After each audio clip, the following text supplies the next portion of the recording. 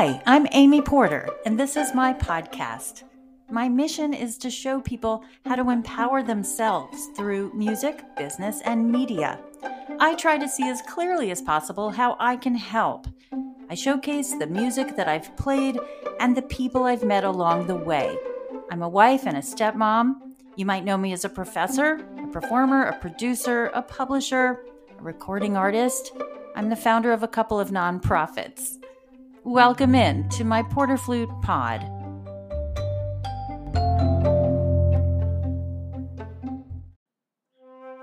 Welcome to Porter Flute Pod. It's Season 3, Episode 10, and we come bearing a rose.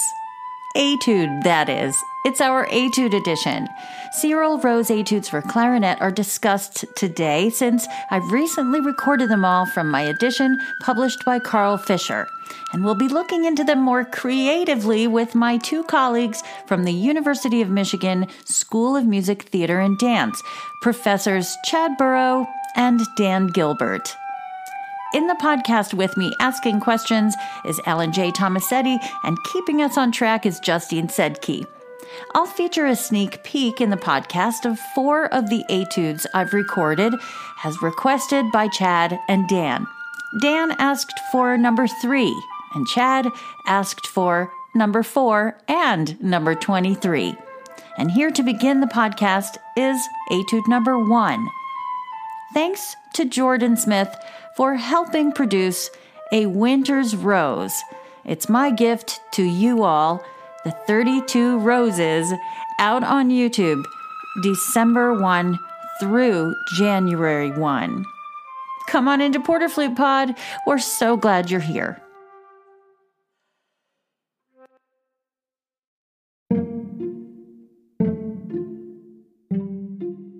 The 32 Etudes by Cyril Rose are to clarinetists what the 26 selected studies of Joseph-Henri Altez are to flutists. They're an indispensable method of wind playing for musicians to learn phrasing, to incorporate implied harmonic contrasts in solo playing, and to understand the finesse and control of the airstream. They are based largely on the 48 Etudes for Oboe, Opus 31, by Franz Wilhelm Ferling.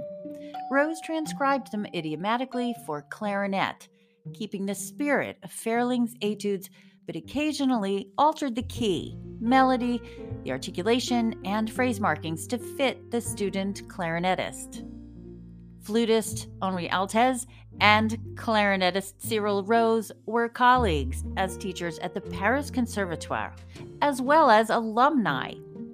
Altez received first prize in 1841 under the tutelage of Toulouse, another flutist composer, and Rose won first prize in 1847 under the tutelage of Closet. Their etudes were major influences on the birth and development of the then modern boom system flute and the boom system inspired buffet clarinet. Altez wrote his complete method for flute that include the 26 etudes, as well as composed a helpful duet part for the flute teacher. For clarinetists, Rose left it to the performer to interpret the accompaniment, and a few composers have done that in modern times by producing arrangements for clarinet and piano and for clarinet duo. From the time they were written to the present day, clarinetists around the world have held these studies in high regard. They were taught during a time when music was transforming the world through opera, orchestra, and ballet, and Rose was inspired to train the student for the orchestral working environment of the time. They're written in the order of major and minor keys, and the etudes are designed to help the performer master the inherent technical issues in each key, demanding the proper intonation, phrasing, and attention to musical detail and gestures. Moreover, each key features an etude in slow and fast tempo. However, there's very few markings to guide the student in the style in which they should be played. So it's advised not to play them before the student is ready to play with musicality and skill.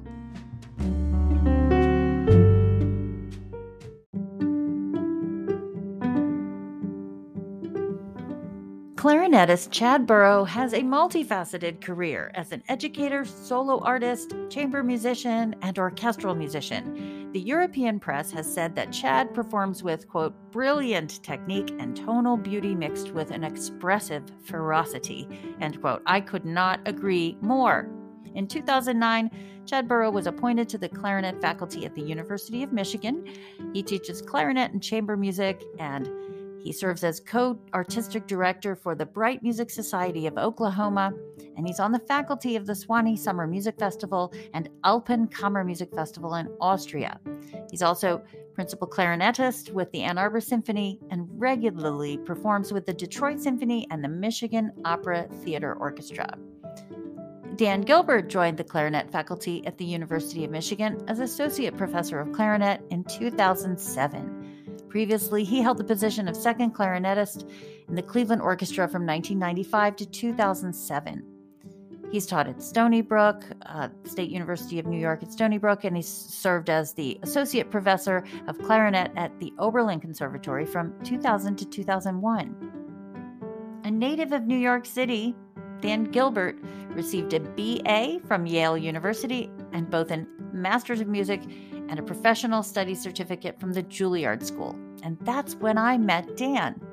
Before joining the Cleveland Orchestra, Dan Gilbert was active as a freelancer in New York City, kind of like we all were. He was appearing regularly with the Metropolitan Opera, the American Ballet Theater, New Jersey Symphony, Stanford Symphony, New Haven Symphony, where he played principal clarinet from 1992 to 1995. Now he's an active chamber musician, playing regularly on the City Music Cleveland Orchestra Chamber Music Series, the Cleveland Museum of Art Chamber Music Series, and the Oberlin Chamber Music Series. Please welcome Dan Gilbert and Chad Burrow.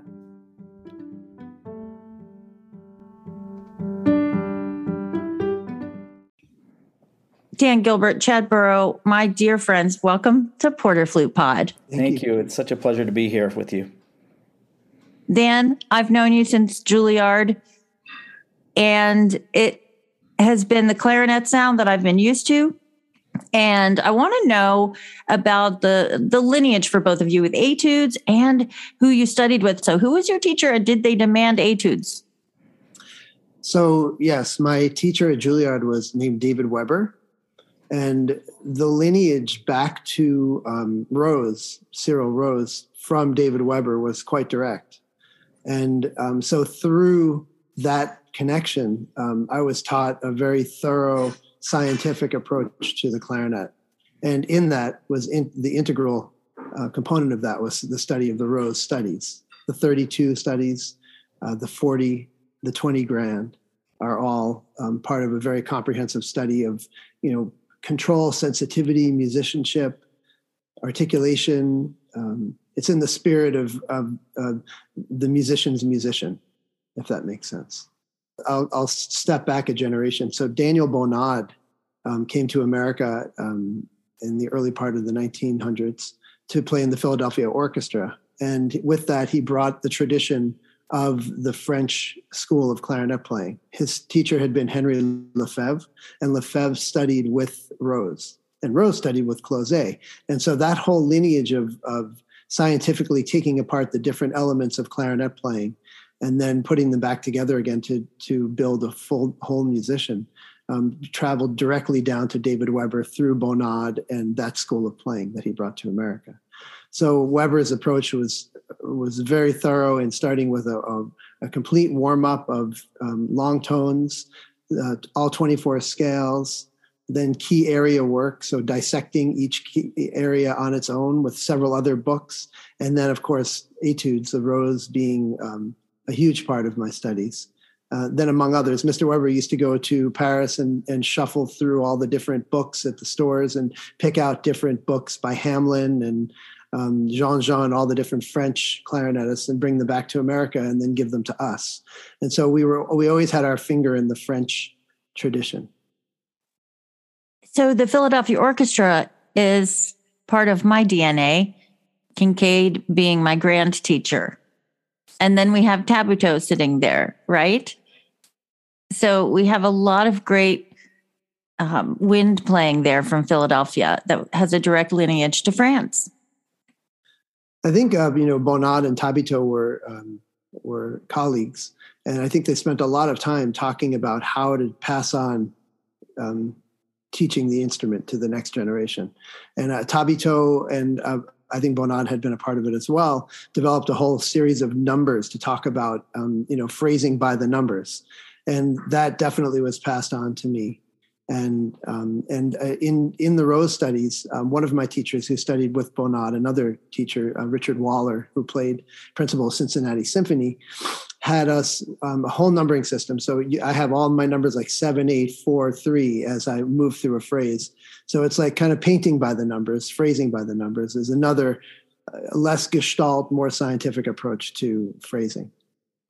I learned the numbers, but only in my young adult professional career. So I decided to number my solo from Brahms 4. I decided to number Prelude to the Afternoon of a Faun. I numbered every excerpt because I was fascinated. Daphnis and Chloe has numbers all over it. I found it really amazing. It's not about dynamics. It's about energy. It's about, color and inflection and intensity of tone. So I'm all about that. I'd be really interested in Chad's lineage. I know your teacher, Chad. I'm interested how he used the Rose studies as well.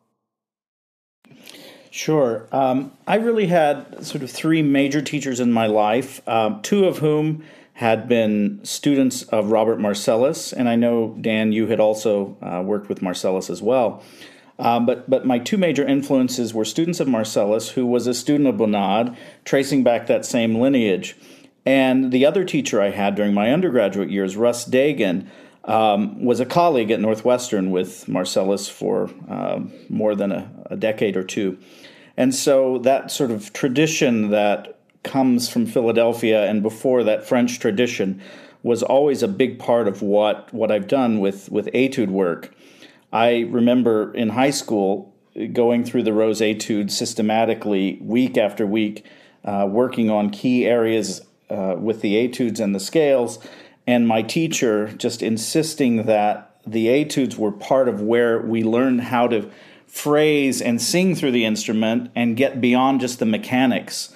So I feel that they were paramount in my own personal development.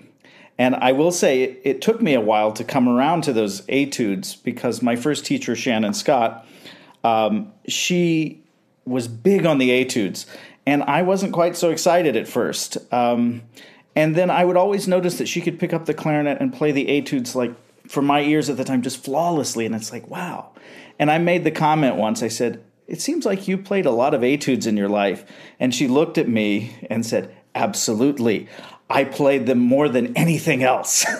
So it became something that I wanted to sound like that. I wanted to have that fluency with the instrument and with music, and to not have these sort of musical or technical limitations. So etudes became a big part of that.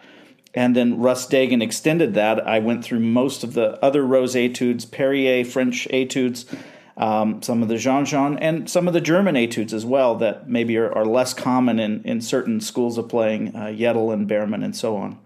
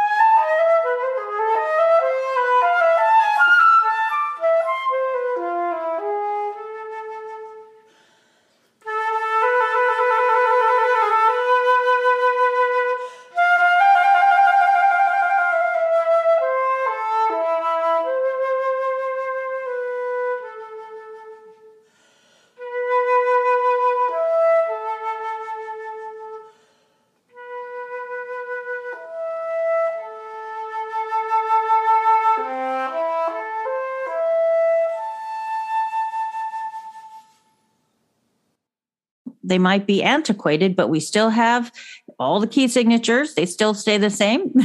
We still have these instruments we have to be dexterous on. So why do you think they've stood the test of time? Do you think purely because we're learning key signatures and phrasing? Perhaps not. They have a little something more. As a teacher, and I know Chad and I talk about this all the time, we want to give our students the ability to transcend the instrument, to go right to the music. So I think what's very special about these etudes is that in all 32 of them, and what's interesting is that he did take these from the Fairling studies, most of them. I think 31 of the 32 are from the Fairling studies.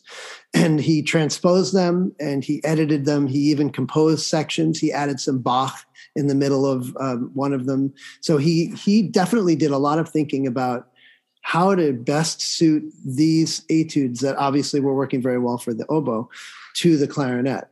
And so I think what is really special about them for us is that they sit incredibly well on the instrument. And then they also challenge us, again, as I mentioned earlier, to certain things which are of paramount importance, which in our school of playing, which are the ability to have controlled articulation, controlled connection between notes, shaping the line, learning, really having a musical sensitivity. There's an old adage that you can't teach somebody how to be a musician. It has to be innate. But these etudes, when they're studied properly, really open doors for somebody to gain insight into how to phrase. And I think that, there are many other books, as Chad mentioned, that we use as students and as teachers, but these have withstood the test of time just because of that. But I also will say there is the element of the lineage. Rose passed it on to Lefebvre. Lefebvre passed it on to Bonnard. Bonnard passed it on to most of America. And I think that stands. I think that it's a go-to book for developing a developing young player. They've definitely become popular on multiple instruments. And so it's important to celebrate the fact that they came from Fairling and the oboe. Now, the flute and the oboe, we share kind of a freedom of having small keys and just a light approach. We don't have, I consider the clarinet somewhat heavier. You have a bigger bore than we do. We seem to be able to fly. For instance, you might start hearing my Rose etudes and think, well, that's rather fast, or they can do that so easily. But it's going to be for the flute. It is the transcription that I did, it's for the flute. It's up octaves. It's of course, I had to put an octave because your registers go so low. So for multiple instruments, it's just been incredible. Are there more than just the clarinet and the oboe and now the flute? Are there more people playing the Fairling/Rose etudes? Well, early on, Marcel Mule, famous saxophone teacher, took the Fairling studies and used them as well. He didn't have to transpose them because they read the same register as the oboe. So, I mean, they've become very important in saxophone pedagogy as well. So, I'd be really interested in. I haven't heard you performing the Rose studies. I'd be really interested to hear you play them. So, I'm going to have to go check that out. Well, they're in the vault right now. They'll premiere December 1st. And here's a disclaimer. It's on the flute. It's in a different register. It's going to be a different etude for different purposes. So I think that's great that, it should be different. The flute is not the clarinet and the oboe is not the clarinet and so on. So, I think with any transcription, what is wonderful is sometimes the new colors, the new sounds, maybe as you described, even new tempi, that can be achieved just by virtue of changing the instrument. So I think that's a great part of it. And frankly, clarinetists can listen to your playing on the flute and say, wow, I need to develop that fluidity. Why can't I do that on the clarinet necessarily? So, I think we can all learn from each other in that way. And I think that's what's really great about coming together as wind players and having discussions and classes and things together, because we all have unique perspectives from our instrument that we can all learn from. I think, one of the first questions that I ask any new student that comes to work with me is, have you done the Rose 32 studies? And, it's a loaded question, because if they say, oh yeah, I've done them, I always say, well, we're going to do them again. And if they haven't done them, I'm like, well, we're going to do them. So it's always part of the routine. I come back to them quite often myself. It's a great home base, and it brings back a lot of memories of my time with my teachers. One thing I do with the students is there have been many editions of the Rose 32 studies. Virtually everybody has done an edition with their own markings and whatnot. I like to go with my more advanced students to the idea of making a printing up a copy of an etude, whiting out all the markings, all the dynamics, all the hairpins, and then making another copy so they've got a blank one, and then doing a critical edition or an edition of their own. That way they learn why, and their own system for markings. It doesn't have to be, the traditional one. And the students have come up with some really interesting ideas. I love that. That's fantastic. When do you assign these etudes to your students? And when in their musical growth would you recommend approaching the etudes, and why? Dan, you said, much like I would say about Carr Gaylord, have you played them? If you haven't, we're going to do it. If you've already done it, here's my study guide. You're going to do them again. So when do you assign them? Chad, do you want to take that one? Sure. So I think most good high school students, maybe even some junior high students, can start picking an etude here and there, or having some of the simpler ones assigned. But certainly by 9th or 10th grade, for someone who's a little more serious about the clarinet, they become really important learning tools. But frankly, it's when the students are older that I think we get the most use from the etudes, because the students at that point are not just learning the notes and the basic technique. They're starting to polish. They're starting to be able to think more about the phrase. They're starting to be able to hear the evenness or unevenness of the sound across the registers. They're able to start to think more about color and about shape of long notes, and really defining their phrasing, sort of going from micro to macro phrasing. So again, as Dan pointed out, the question is, have you done the Rose etudes? Anytime we have a freshman coming in at U of M, and the result is, okay, now you're going to do them again, or, well, let's get started on these for the first time.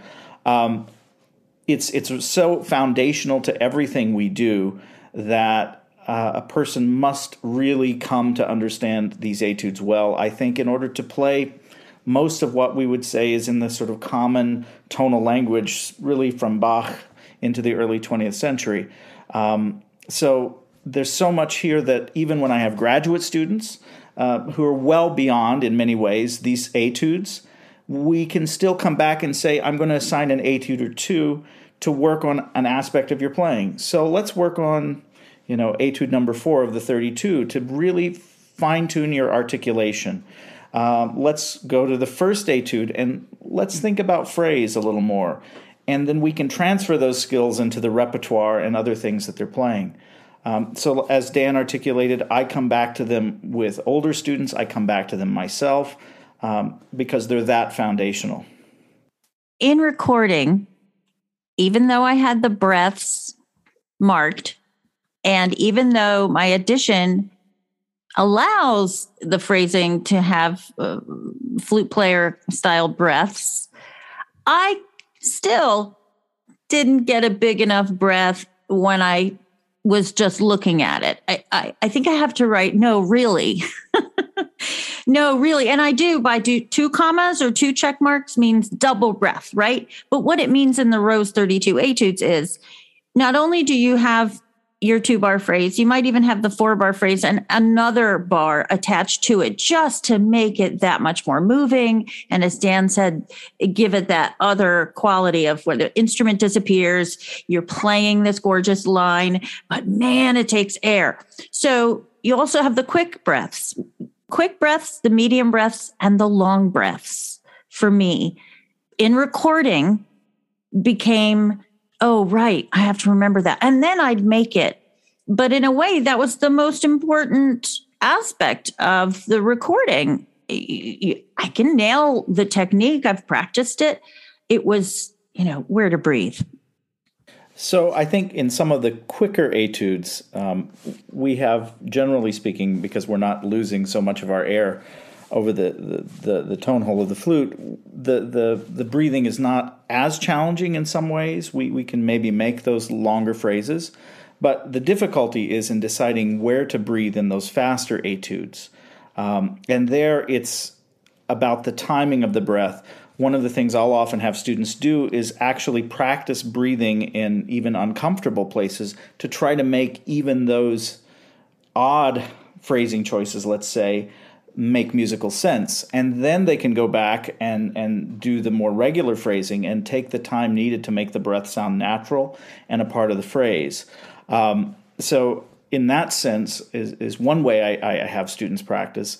Another thing that I think is often missing, just despite the fact we're wind players, I don't think a lot of wind teachers spend enough time talking about how we use the wind and breath really well. There's sort of a basic conception and maybe even some wrong-headed thinking of the physiology involved in breathing, but to actually use these etudes to really explore how we breathe and how we sustain a phrase, I think is so important. Yeah, I think what is implicit in a lot of these etudes, especially the fast ones, is a rapid tempo. So the way that I teach is fast comes from slow and soft comes from loud. And so I have them practice these etudes, the fast ones, slowly and forte. So they are depleting themselves of air a lot more quickly than they will in the final product.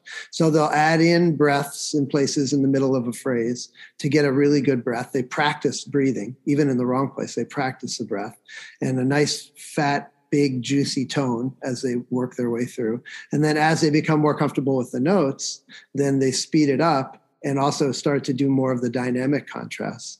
And then the breathing becomes a little bit easier.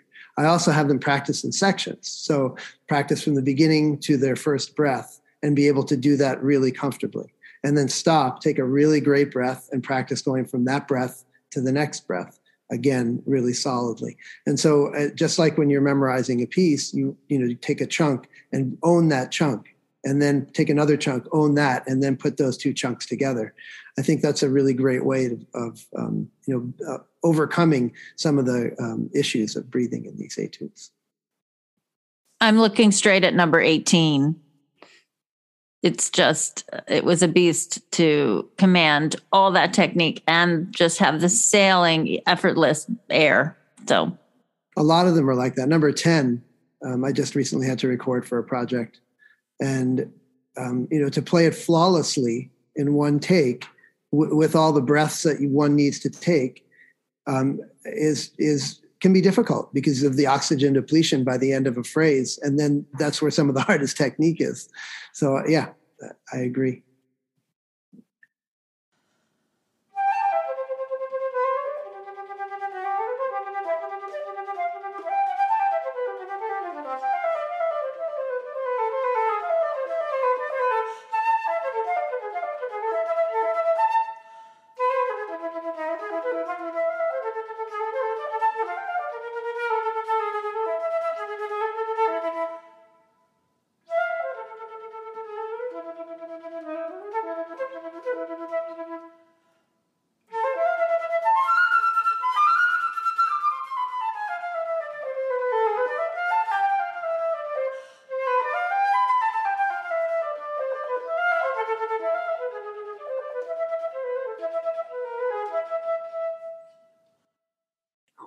What etude books do you also use in conjunction with Rose that might teach other aspects of music making? So it's interesting. I had an experience a few years ago of going to Italy and doing some concerts and talking to some teachers in Italy. And of those that I spoke with, they actually don't teach the Rose etudes. In fact, they almost were laughing how much that we rely on those, because in their school, in their tradition, they have a whole lineage of incredible etudes by Italian composers. And I've always incorporated some of those into my own teaching, and I think those can be just as important in different ways. Still within the sort of 19th century, 18th century tonality, Cavallini etudes are really important, Labanki etudes. And then moving into the sort of more 20th century language, which of course is very varied. I know that's a broad statement. Doing things like Perrier etudes that take the technique to another level, or two or three, than the Rose etudes. Etudes by Yedel and Uhl start to incorporate mid-German, mid-20th century Germanic language, things that you would find in composers like Hindemith and others. There are so many different studies that we can use, and I feel that most of those may not be studied in their entirety, like the Rose, but certainly we pull heavily from those other traditions and other etude books. And I'll mention just recently, Kalman Opperman has a number of velocity studies and modern daily studies that I find particularly helpful in dealing with some of the more challenging technical things that we do on the instrument. Yeah, I absolutely agree with Chad. The books that he mentioned are what we use them in our teaching at Michigan. And, I think the Rose studies have a place, and they are very comprehensive, but definitely for 17th and 18th and 18th and 19th century music.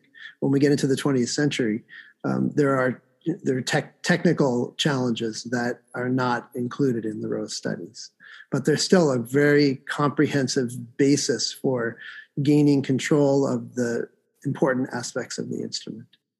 I think my last question would be, if I were to preview some Rose etudes on this podcast, what would be your favorite Rose etudes, and which one would you most like to hear first in a preview?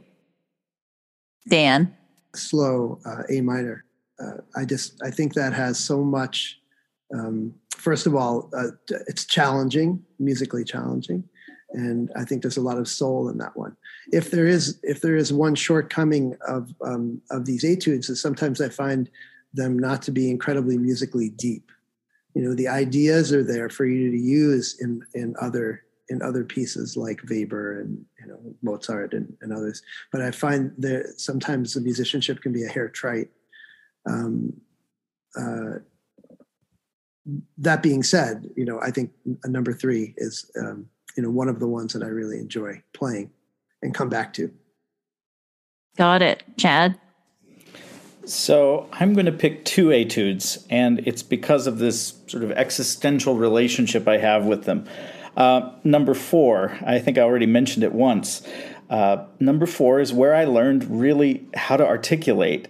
Russ Dagan was working with me on this etude, trying to get a consistent, even articulation, a good, crystal clear staccato.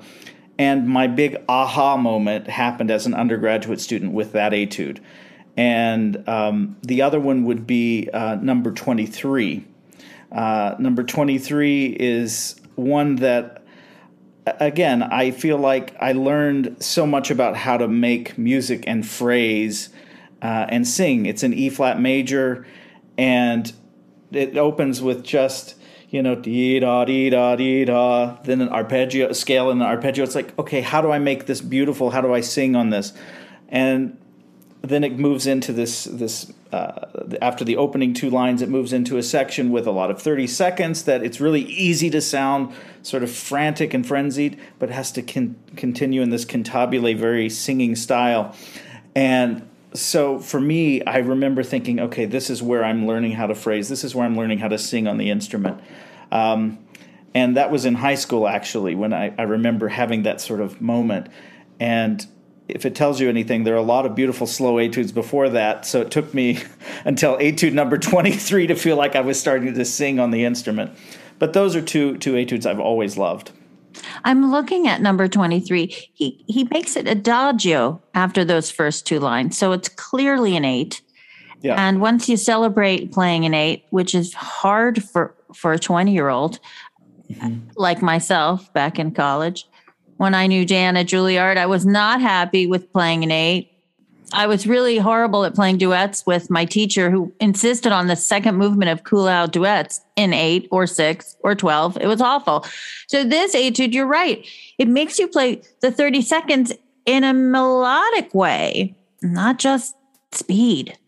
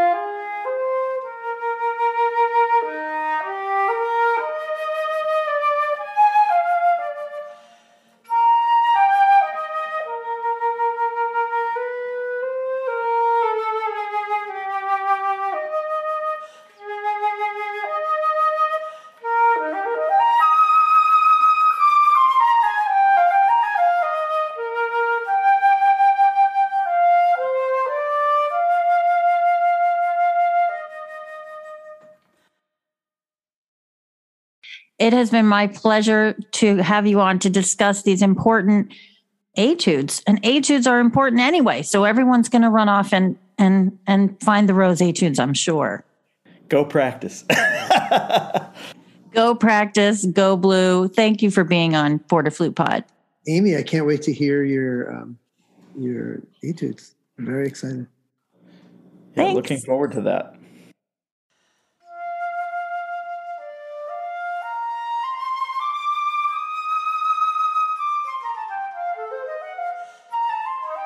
It's been an insightful episode spent with my clarinetist colleagues, performer teachers at the University of Michigan School of Music, Theater, and Dance. You can find more information about the program at music.umich.edu. Join us next week for Business 101. We're talking about forming a nonprofit or two. I'll discuss what I went through and with whom to bring two nonprofit flute clubs to life, the Atlanta Flute Club and the Southeast Michigan Flute Association. You can find more about me at amyporter.com or porterflute.com. On YouTube, Twitter, Facebook, and Instagram, I'm Porter Flute.